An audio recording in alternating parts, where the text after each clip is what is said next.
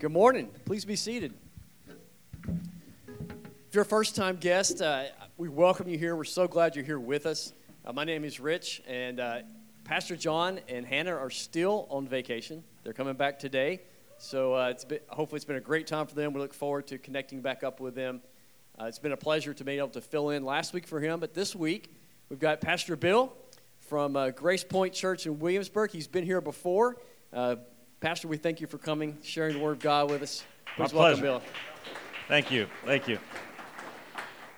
Glad to be here. So glad to be here. My wife and I came last night and decided to deposit some dollars in the Virginia Beach economy for Restaurant Week. So about 5 of our friends from Grace Point Church, the Pastorite Church in Williamsburg, came down and had a great meal with us last night.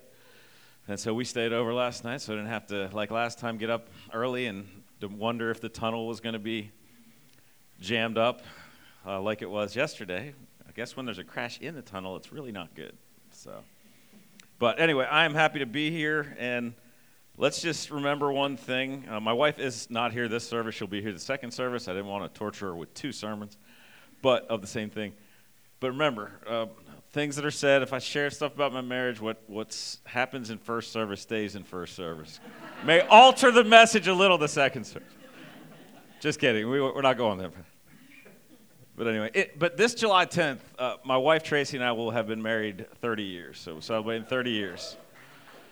And although we've been married almost 30 years, our marriage, like most, has had difficult times. Anybody married in here? It's not all roses and rainbows every day, is it? One such time, I'll give you an example. Shortly after we escaped Michigan, the cold of Michigan, for Virginia, about 23 years ago, and our daughter Mackenzie was a little over a year old, so we were just starting this young family out, and I got this job as an engineer at John Deere, and with this new job came success, and along with that success came a lot of pride. Big surprise, man with job thinks he does real well and gets prideful. Now, as an aside, you can trace most issues in a marriage back to pride and or selfishness on one of or both parties.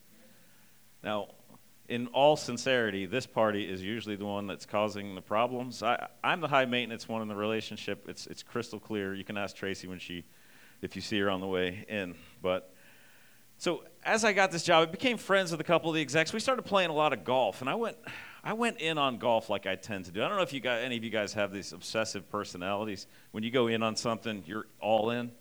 Unfortunately, that transferred to my daughters too, so my wife has to deal with 3 of us that get obsessed with stuff. But I went all in, became a member, took lessons, all this stuff.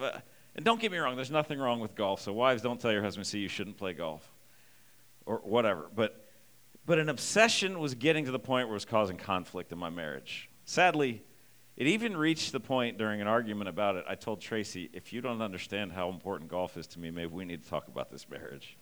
I mean, there's problems. But yes. But by God's grace, He intervened in our lives. God brought me to the end of myself and saved me from my sins. I became a Christian in August of 2001 at the age of 31. So if you can do math, I'm old. A few months earlier, God had done the same thing in Tracy's life, saved her.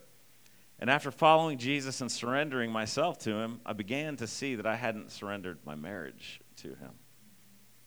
Over time, I was able to see just how prideful and selfish I had become in so many parts of my life. But when I put Jesus in my focus, I couldn't help but prioritize the mission. And part of that mission was surrendering my many desires to Him so I could lead and love my family well, because I wasn't doing it. To love and serve my church family and to point my neighbors to Him. Now, 22 years later, I certainly haven't arrived. Anybody arrived at their Christian destination? Perfection in your walk with Christ? But Jesus is certainly continuing to do a work in me. Pride and selfishness rise up, as they do in most of us. But I do ask myself this question: what would it like to be fully surrendered to Jesus? What does full surrender look like? Having His mission in my mind of seeking and saving the lost and making disciples that follow Him. How would my life look different if that was the case? What areas of my life ask yourself these same questions. What areas of my life haven't I surrendered to him? What does it look like to be a fully surrendered servant of King Jesus? Have you asked yourself these questions? Or do you suppress them so he doesn't show you the answer? But if we want to find these answers, the best place to start would be with Jesus, don't you think?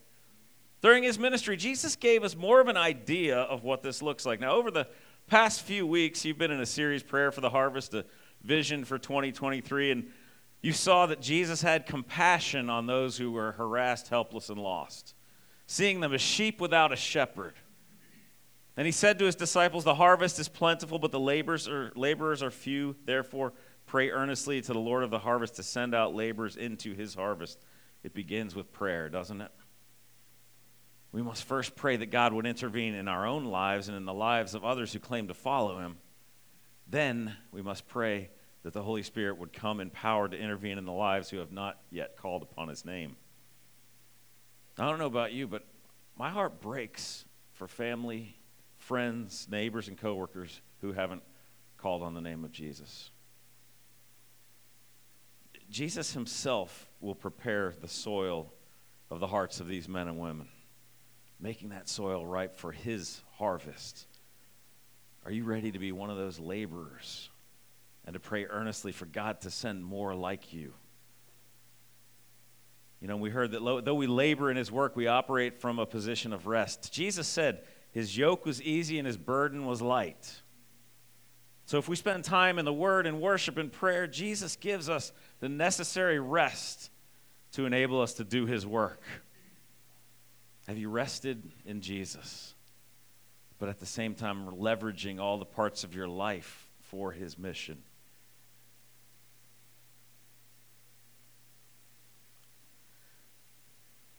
Last week, Rich talked about this idea of operating from a position of rescue. Jesus came on this rescue mission, saving us from our sin and from God's wrath. And what does this lead us to? It should lead us to personal worship and personal worship and corporate gospel proclamation. Because God's salvation flows to the people in our community through the witness of his people, the church, that is us. God's salvation flows out because of why? Our gratitude for all that he's done in rescuing us. We don't serve him, worship him because it's an obligation. We do it because he has done so very much for us. So today I'd like to continue by showing us that we need to operate from a position of surrender. What does it look like? I'll ask the question again, to be a fully surrendered servant of Jesus. And I don't think there's a better place to look than the lives of Jesus' first disciples. So we'll be in John chapter 21, not 20. I also wrote down 20 at one point, and I was like, that would have been a whole different message. But in verses 15 to 19, I've got two main points. Verses 15 to 19, we'll see Jesus' call to surrender, a call he gave his disciples, but a call he gives each of us. And in verses 20 to 25, we'll look at the conditions of surrender. So let's just real quick pray one more time before we get into God's word. Father, we pray that you would give us just a glimpse of the glory of Jesus today, of the risen Savior Christ.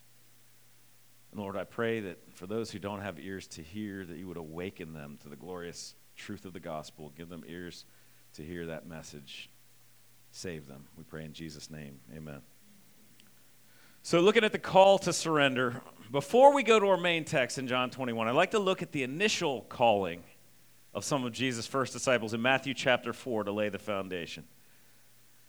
And so Matthew 4, while walking by the Sea of Galilee, he saw two brothers, Simon, who is called Peter, and Andrew, his brother, casting a net into the sea, for they were fishermen. And he said to them, "Follow me, and I will make you fishers of men." Immediately they left their nets and followed him. And going on from there, he saw two other brothers, James, the son of Zebedee, and John, his brother, in the boat with Zebedee, their father, mending their nets, and he called them. Immediately they left the boat and their father and followed him. Now, I don't know about you, but it really energizes me when I see the calling of these first disciples. These two brothers, at first, these fishermen, they're just doing their jobs and are captivated by one statement: "Follow me, and I will make you fishers of men." That would seem to be a cryptic statement to me, as like, what does that mean? What is this guy saying to me? I have no clue if they knew what they signed up to do. But whatever the case, they dropped everything. They were compelled to do it, and they went. Now, it seems the next set of brothers followed Jesus on even less detailed instruction. The text simply says he called them, like, hey, and they left their boats. They left their boat and their father, and they followed him. So while these accounts energize me, they at the same time challenge me and even sometimes depress me. Because I look at these four men who left everything they knew, seemingly without a care in the world, to follow Jesus. You know, and later in Luke 14:33, Jesus said to his disciples, any of you who does not renounce or forsake everything that you have cannot be my disciple, or all that you have. Now I wonder to myself when I see these guys and I hear a verse like that, would I be willing to forsake or renounce everything for Jesus? Let's ask ourselves a better question. If we're honest, the better question might be, am I willing to forsake anything for Jesus in our me culture? Even in the Christian church, we see a lot of me-focused things.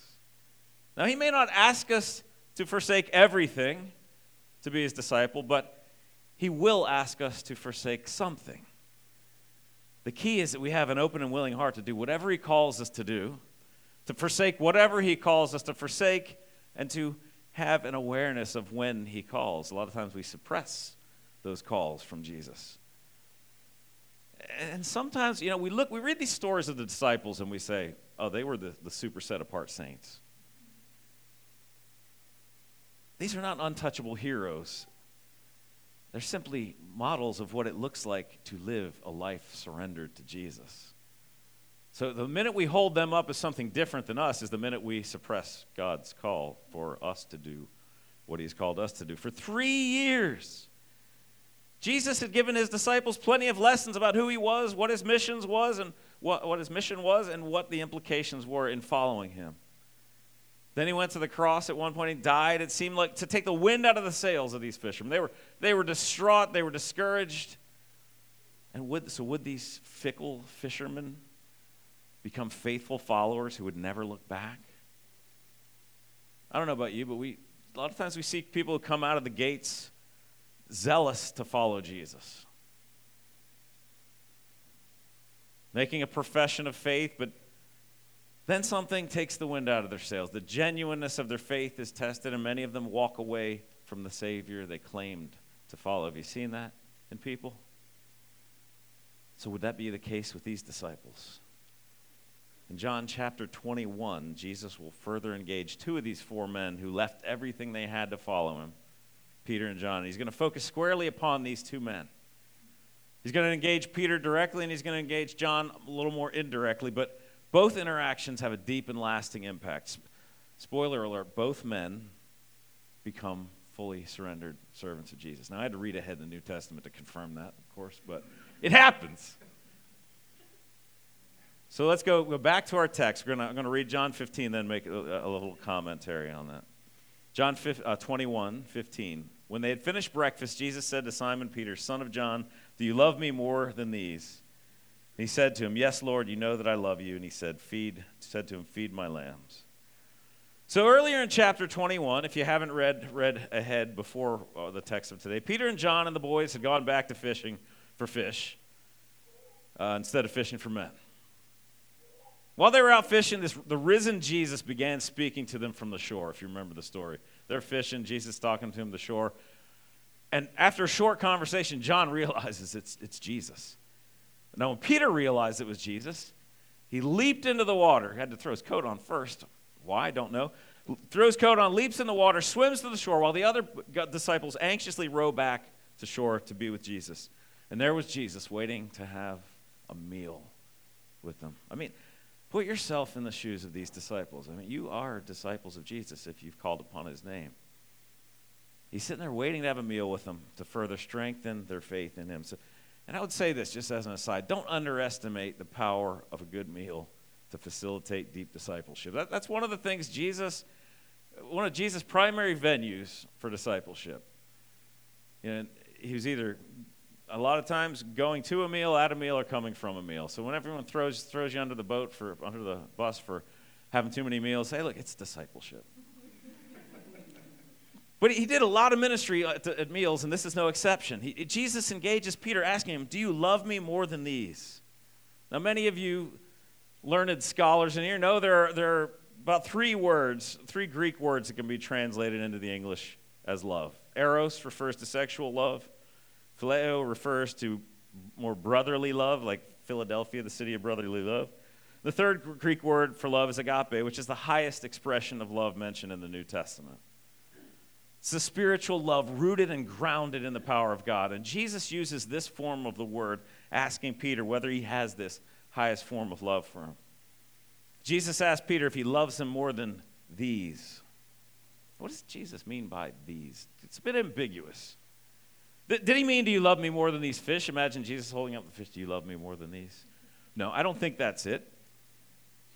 Did he mean, do you love me more than these disciples? Possible, but doubtful. Jesus is more likely asking, giving Peter a very direct question. Do you love me more than these other disciples love me? This is a bomb question that Jesus drops on Peter. And remember, Peter had betrayed Jesus in a way that none of the other disciples had. Before he was crucified, Peter had forsaken his Lord and friend. He probably thought he had committed the unpardonable sin and there was no more future for him. I'm sure he still felt guilt and shame for those denials after Jesus predicted it would happen. Jesus said, you're going to deny me, and Peter said, never, even if I have to die for you. But he had denied them. Peter had fallen so far. But God says, for he who commits a greater sin, there is much forgiven. And the greater the sin is forgiven, the greater the gratitude of the sinner who was forgiven. I don't know about you, but when God saved me, I felt great gratitude. And over time, I think there's gratitude creep when we start forgetting what we've come from. You know, any sin that we're rescued from is a great sin, so we should be grateful for what he has done. So Peter had fallen far, and his response would be an incredible love and dedication. We see Peter's response in verse 15 saying, yes, Lord, you know that I love you. So in response to Jesus' question about agape love, Peter responds with brotherly love, phileo love. Some commentators believe Jesus was challenging Peter to a higher love than he had been able to demonstrate at this point. But other commentators say, you know what? He uses phileo and agape somewhat interchangeably in his writings. This might just be a stylistic preference than a profound theological point. But the bottom line is this. Peter doesn't argue with Jesus at this point like he did when Jesus said he was going to deny him. He says, you know the answer, Jesus. Yes, I love you. And Jesus doesn't stop there. After he establishes that Peter does indeed love him, he says, feed my lambs. Jesus has an assignment for Peter. He has an assignment for every one of us. But he has an assignment for Peter to serve him as a shepherd. And the result of surrendering to Jesus is to serve him in whatever way he has called us without reservation. In Peter's case, loving Jesus meant feeding his people. Now, like most of us, though, Peter needed to have further emphasis of the point. So Jesus brings it home in verses 16 to 17. He said to him a second time, Simon, son of John, do you love me? And he said to him, yes, Lord, you know that I love you. He said to him, tend my sheep. And he said to him the third time, Simon, son of John, do you love me? Peter was grieved. You can imagine if your spouse said, do you love me? And you said, yes. And they just kept going. Jesus just keeps going at Peter. He says, do you love me? And he said to him, Lord, you know everything. You know that I love you. And Jesus said to him, feed my sheep. Now, some commentators, again, have made much about the difference between feeding and tending sheep in verses 15. Some have made a big deal about the fact that Jesus uses the word lambs in 15, the word sheep in 16 to 17. Just my own interpretation, I don't believe Jesus is threading such a fine needle here.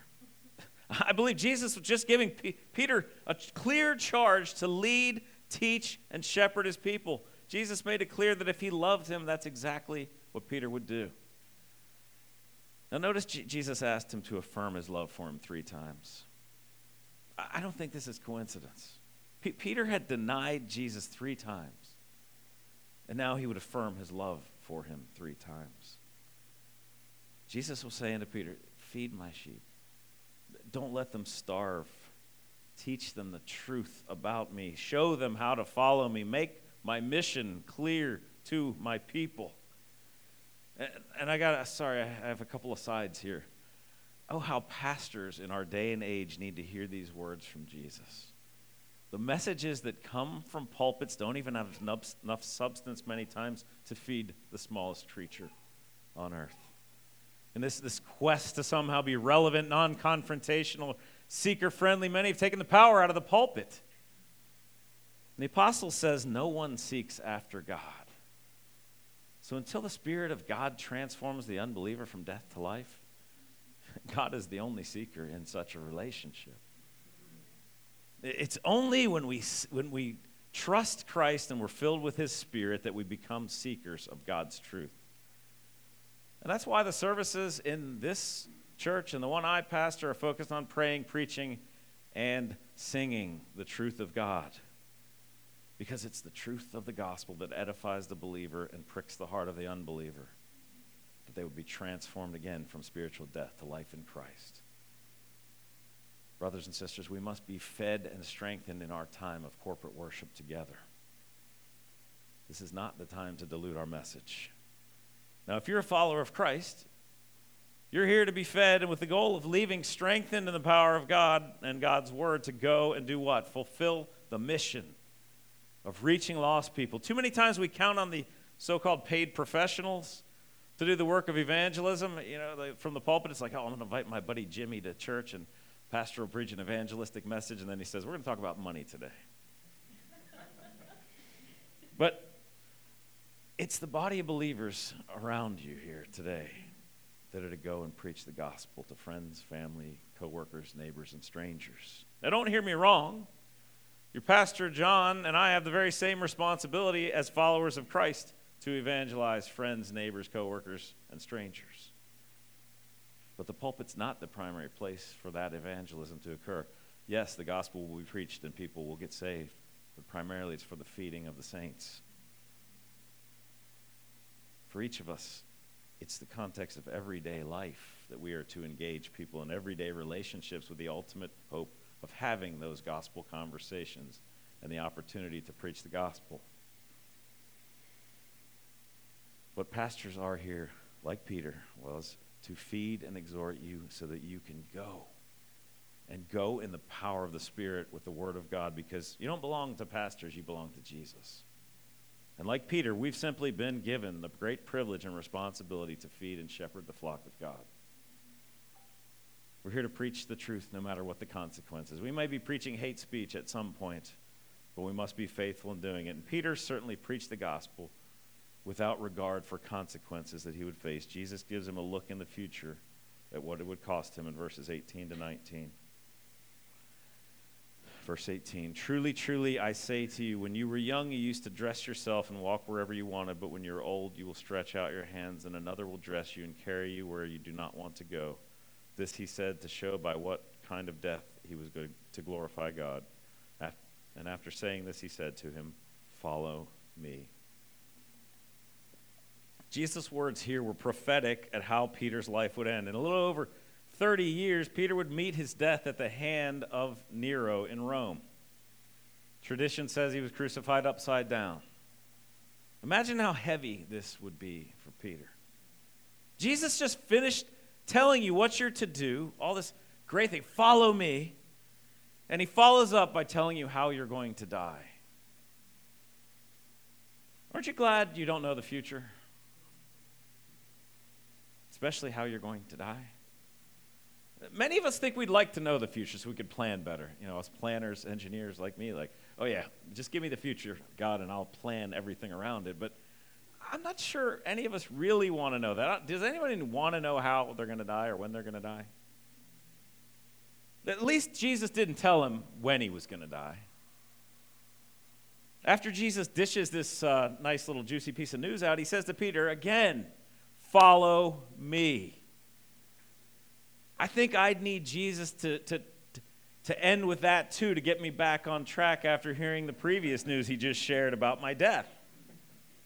But even with this hanging over his head, Peter listens, follows, surrenders, and serves Jesus with every bit of who he was. Peter did just as Jesus commanded. But before we get too excited about Peter's faithfulness, like many of us, Peter seemed to want to apply conditions to the surrender. He was curious. Felt like he needed to know a little more about the future of his ministry buddy, Johnny, before he went all in. Was Peter going to put conditions on how he would follow Jesus based on Jesus' plan for John? Let's take a look. Let's look at the conditions of our surrender in verses 20 to 25. I'm going to read verses 20 to 23 for now. Peter turned and saw the disciple whom Jesus loved following them, the one who had also leaned back against him during supper and had said, "Lord, who is it that is going to betray you?" When Peter saw him, he said to Jesus, "Lord, what about this man?" And Jesus said to him, "If it is my will that he remain until I come, what is that to you? You follow me." So the saying spread abroad among the brothers that this disciple was not to die. Yet Jesus did not say to him that he was not to die, but if it is my will that he remain until I come, what is that to you? So Peter gets his marching orders and a prophecy about his death from Jesus. Then he sees John, who's apparently close, and says, "What about him? You told me what's going to happen to me, but what about John? Tell me about his ministry and how he's going to die. Maybe even tell me when he's going to die." Jesus gives a rebuke and essentially says, "Peter, you worry about you, brother. If it's my will that John remains, if he's hanging out with me until the end, that's my business. You follow me and do as I commanded." And Jesus' statement in verse 22 was misinterpreted by some that John wasn't even going to die. But we know he eventually did die. Jesus never said he wouldn't die. He just said, "It's none of your business, Peter." History tells us that John was only one of the only apostles, the only apostle who was not martyred for his faith. But certainly John lived a life of persecution. If you read anything about John, not a life of prosperity. John did not believe in the prosperity gospel, and I hope none of you do. I hope we've all suffered enough to not believe that gospel, which is false. Tradition says they tried to boil John in oil. I don't want that for my sort of method of destruction. But he survived. And he was exiled to an island called Patmos for much of his life. Peter looked at this fellow apostle. He wanted to compare notes. What about him? Now, many of us can identify with Peter because he's such a picture of us in so many ways, and this situation is no exception. We look at the life of another Christian, and we wonder why God has given us a lot in life that is different. Maybe we see one of our brothers or sisters prospering in a way that we're not, and we become envious. On the other hand, we experience suffering. I know many of you, if not all of you, have experienced suffering of some kind. It may not even be the result of our own personal sin, while another Christian doesn't suffer like we did. And we wonder why. But the reality for us is the same as it was for Peter and John. God has given us each a unique life, a unique call to ministry, and a unique degree of suffering. We aren't to compare our situation to another follower of Christ. You and I live the life he's given us and trust him during the difficult times with no conditions applied to him. That doesn't mean we don't have times where our faith wavers, but we don't put conditions on following Jesus. If Jesus was here with us today, and by the way, he is, he would say, and is in fact saying to us, follow, surrender, serve. I want all of you, and not only that when the going is good. Jesus wants all of us when the going's good, bad, or indifferent. He wants all of us all of the time. And John closes his writing in verses 24 to 25 saying to himself, "This is the disciple who is bearing witness about these things and who has written these things, and we know that his testimony is true. Now, there are also many other things that Jesus did. Were every one of them to be written, I suppose that the world itself cannot contain the books that could be written." John was a witness to that which Jesus did, and he wrote much of it down for our benefit, but he didn't write it all down. John had just given us a glimpse into the life of Jesus. John's closing statement that the world couldn't contain the books that would be written about Jesus, that's more emphatic than it is literal. It emphasizes the magnitude of what Jesus accomplished for mankind through his incarnation, through his life, his death, his resurrection, and his ascension. These two men and the other 9 faithful disciples certainly didn't follow Jesus perfectly, but they did follow him faithfully, living surrendered lives. For 3 years, they sat under his teaching and learned from him what it meant to be a disciple. And when Jesus was crucified and buried, their hopes sort of got shattered if you follow their story. They were confused. But you know what? Jesus was gracious enough to minister to them in the flesh after he rose from the dead. And before he ascended into heaven, he exhorted and encouraged them in the mission in Matthew 28. So we're going to go to Matthew 28, verse 16. Now the 11 disciples went to Galilee, to the mountain to which Jesus had directed them. And when they saw him, they worshipped him, but some doubted. And Jesus came and said to them, "All authority in heaven and earth and on earth has been given to me. Go therefore and make disciples of all nations, baptizing them in the name of the Father and of the Son and of the Holy Spirit, teaching them to observe all that I have commanded you. And behold, I am with you always to the end of the age." So these 11 men go to this mountain where a dead man, or at least one they had thought was dead, told them to go, and they worshiped him. Now notice some of them had doubts. That should make us feel pretty good, right?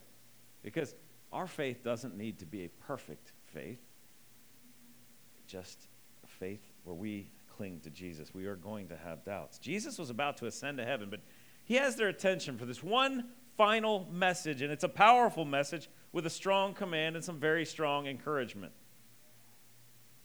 He says, all authority in heaven and on earth has been given to him. There's no greater authority than God. So that's an authority that I want to follow. I don't know about you, but I want to follow God's authority. He gives them the command to go, make disciples of all nations, baptize them, teaching them to obey his commands. And he closes by promising what? That he will be with them till the end of the age. While they're doing all these things, Jesus himself will be with them. While you're doing all these things in the name of Christ, he will be with you. He is with you. He would never leave them nor forsake them as they plowed forward in the mission, and it's the same for you. Notice one important thing. These men were themselves disciples before they were commanded to make disciples. You and I can't be effective in making disciples unless we're sitting at the feet of Jesus on a regular basis. These men hung on Jesus' every word while they were with him. Sure, they were messed up and they messed up, but so do we. But they would go back to the well of God's grace when they failed. There's no better example of that than Peter. When we know Peter failed Jesus in huge ways, but he's restored and reinstated numerous times. When we fall and fail, Jesus will restore us. Though these men rested in their salvation, they lived surrendered lives, not ceasing from doing Jesus' work and will throughout their lives. They wouldn't stop until the name of Jesus was proclaimed and known throughout the world. Jesus ascended into heaven, and then something miraculous happened in Acts chapter 2. The Holy Spirit was poured out at Pentecost. And from that point forward, these disciples preached the gospel of grace to every man, woman, and child they encountered. Thousands were saved and baptized as the word was preached. Churches were planted. Disciples were made. This gets me really fired up to be part of the mission. How about you? Does this get your blood flowing? You know, if we read through the book of Acts, we get a glimpse into the ministry of Peter. We see that he preaches an incredible sermon in Acts chapter 2. And after he finishes this sermon, something amazing happens. It says in verse 37, sorry, I'm getting a little fired up. I'll slow down a little bit. When they heard this, they were cut to the heart and said to Peter and the rest of the apostles, "Brothers, what shall we do?" And Peter said to them, "Repent and be baptized, every one of you, in the name of Jesus Christ for the forgiveness of your sins, and you will receive the gift of the Holy Spirit." The result is that thousands receive his word and are baptized. 3,000 souls were added to the church that day.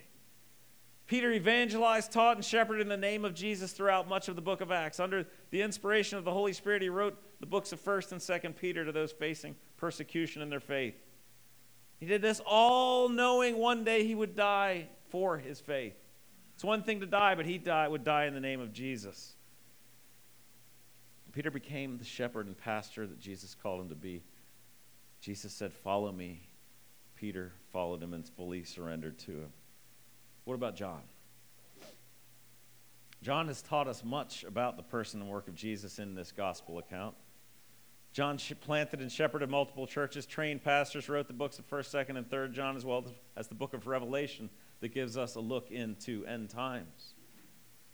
And he did much of that while in exile. John followed Jesus and fully surrendered to him. So what do we do with today's study of these fully surrendered servants? If we simply look at these two men as super saints that Jesus called in a special way, we've completely missed the point, friends. God is speaking to each of us through this study, but are we listening? I want each of us to challenge ourselves with what we've learned today. Here are a few takeaways before we close that I want us to take to heart today. First, we follow. Discipleship begins when we follow Jesus. John gave us the purpose statement of his gospel account in chapter 20, verse 31, that says, "These are written so that you may believe that Jesus is the Christ, the Son of God, and that by believing you may have life in his name." John's gospel is one of the most evangelistic books in the Bible, pointing over and over to the deity of Christ. Now, if you haven't become a follower of Jesus today, there's no better day than today to start your journey with your Lord. Maybe you hear Christians telling you that you need to be saved, and you think, saved from what? I live a pretty good life. I haven't killed anyone. I pay my taxes most of the time. I'm a pretty good person. Let me ask you a couple questions, though, if that's you. When the standard is a perfect and holy God, what's good enough? Have you lived a perfect life free from any wrongdoing? Now, if you're honest with yourself, you'll agree it's impossible to live a perfect life. Because here's the problem. When we sin, we commit cosmic treason against a holy God, and that comes with the penalty of death and eternal punishment. So now you see the problem. Here's the beauty. Along with the problem, God has provided a solution. Because of Jesus, you don't need to live that perfect life if you trust him. He lived the perfect life that none of us could live. He died the death we deserve, paying the penalty for our sin. And for those who trust Jesus and follow him, God no longer sees the sin and unrighteousness that separated us from him. When he looks upon the redeemed sinner, he sees the righteous robes of Christ. Second, we surrender. Now, if you're a Christian, it means you've surrendered your life to Jesus. Maybe you would say that you're a Christian, but you haven't fully surrendered to him. It's only when we fully surrender to Jesus that we're able to fulfill God's purpose and the purpose of our lives. Now, just to be clear, I can't tell you I've fully surrendered every part of my life to Jesus. So I'm not suggesting this ever happens. Sanctification is a thing. It's a thing. It's a lifelong thing as we grow in the grace and knowledge of Jesus and grow closer to him, conform to his image. But it's only when we surrender fully to him that we're able to fulfill that purpose. Pastor David Platt says this. This is what it means to be a Christian. To live with radical abandonment for the glory of Jesus. To see the mission of Christ as the purpose of our lives. To live with radical abandonment for the glory of Jesus. To see the mission of Christ as the purpose of our lives. Can you say today that you are living with radical abandonment for the glory of Jesus? If we look at the lives of Peter and John, I would say they are pretty good examples of living with radical abandonment for the glory of Christ. Imperfect disciples, but living for Jesus. They'd put Jesus in his rightful place on the throne as Lord. By the way, he's on the throne whether you put him there or not. Sometimes we attempt to live the Christian life as if Jesus can be our Savior, but he's not our Lord. It's just not biblical. We can't add a cup of Jesus to the recipe that is our life and expect to fulfill his mission. Remember, Jesus said that anyone who is not willing to give up everything he has cannot be my disciple. So we have to ask ourselves, are we willing? He may not ask us to give up everything, but are we willing? Will we take up our cross and die for him? That is, die to the idols and our other priorities in our life that keep us from fully surrendering. And as we grow in grace and knowledge of Jesus, the fact that we've surrendered our hopes and dreams for his mission should become more and more apparent to us and to those around us. I had to surrender much of what I was chasing in order to follow him. And guess what? There's still much to surrender, even now. So I'll ask you a question. If you haven't listened to anything else, listen to this question. What is it in your life that's keeping you from further surrendering to Jesus? Now be honest with yourself, because you lie to yourself a lot. God probably just brought something to your mind when I asked that question of something you need to surrender. Now, if you're like me, you try to suppress it, dismiss it, and think of something else because you don't want to surrender that part of your life to him. So I will tell you this. Take some time later today, this week, right now, to ask God. Don't ask yourself. You never get the right answer. To ask God what you need to surrender to him. So we follow, we surrender, we serve. When we've surrendered to Jesus, it drives us to serve him. Gratitude for what he has done drives us to serve him. You don't need to look far to see what it looks to be a servant. Jesus is our Savior, but he also serves as a model for what a servant does. Jesus surrendered to the will of God the Father to fulfill his mission. Again, I'm going to pick on pastors again. I don't know why some pastors expect to be served when that is clearly not what Jesus modeled. The calling of a pastor is to be the chief servant, and the calling of a Christian is also to be a servant. But look, even if you're not in vocational ministry, the everyday life of every Christian is full-time ministry. I don't believe in the term secular jobs. If you're doing what God's called you to do in your vocation, you're in ministry. Recall what David Platt says, the second part of his quote. This is what it means to be a Christian, to see the mission of Jesus as the purpose of our lives. Peter and John clearly made the mission of Jesus the purpose of their lives. Have you made the mission of Jesus the purpose of your life? You can quickly assess your answer to that question by examining whether you've surrendered your time, talent, and treasure. So just briefly as we close, are you surrendering your time to God's mission? You and I have a finite amount of time on this earth. And many times we live like the end of our lives on earth is the end. Soak up as much of what this world has to offer before we have to leave it. But for us, it's just the beginning. No time invested in kingdom work is wasted time, friends. When we spend our time investing in reaching unbelieving friends, neighbors, co-workers, and strangers with a hope of presenting the saving message of the gospel, does anybody think that's wasted time?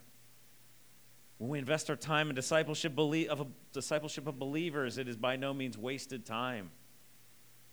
Next question, are you surrendering your talent for God's mission? Each and every one of us has abilities, talents, and spiritual gifting that is beneficial in accomplishing the mission.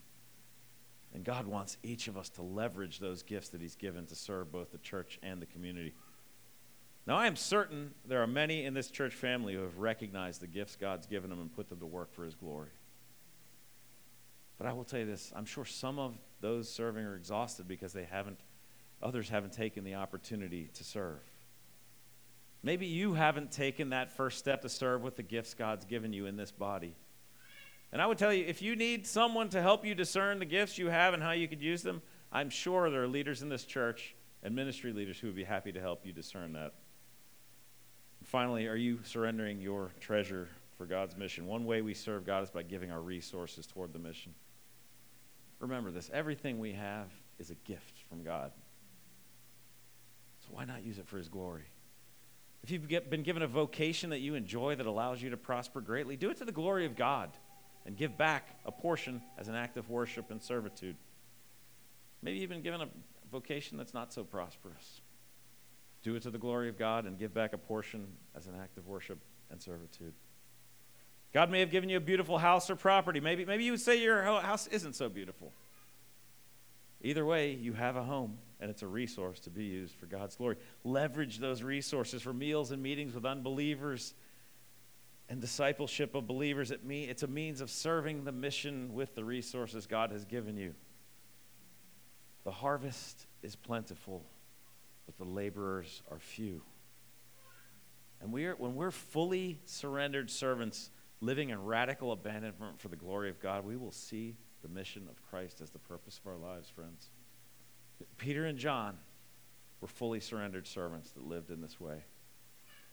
Let it be our prayer today that we too would be fully surrendered servants sent into the harvest by Jesus himself. Let's pray.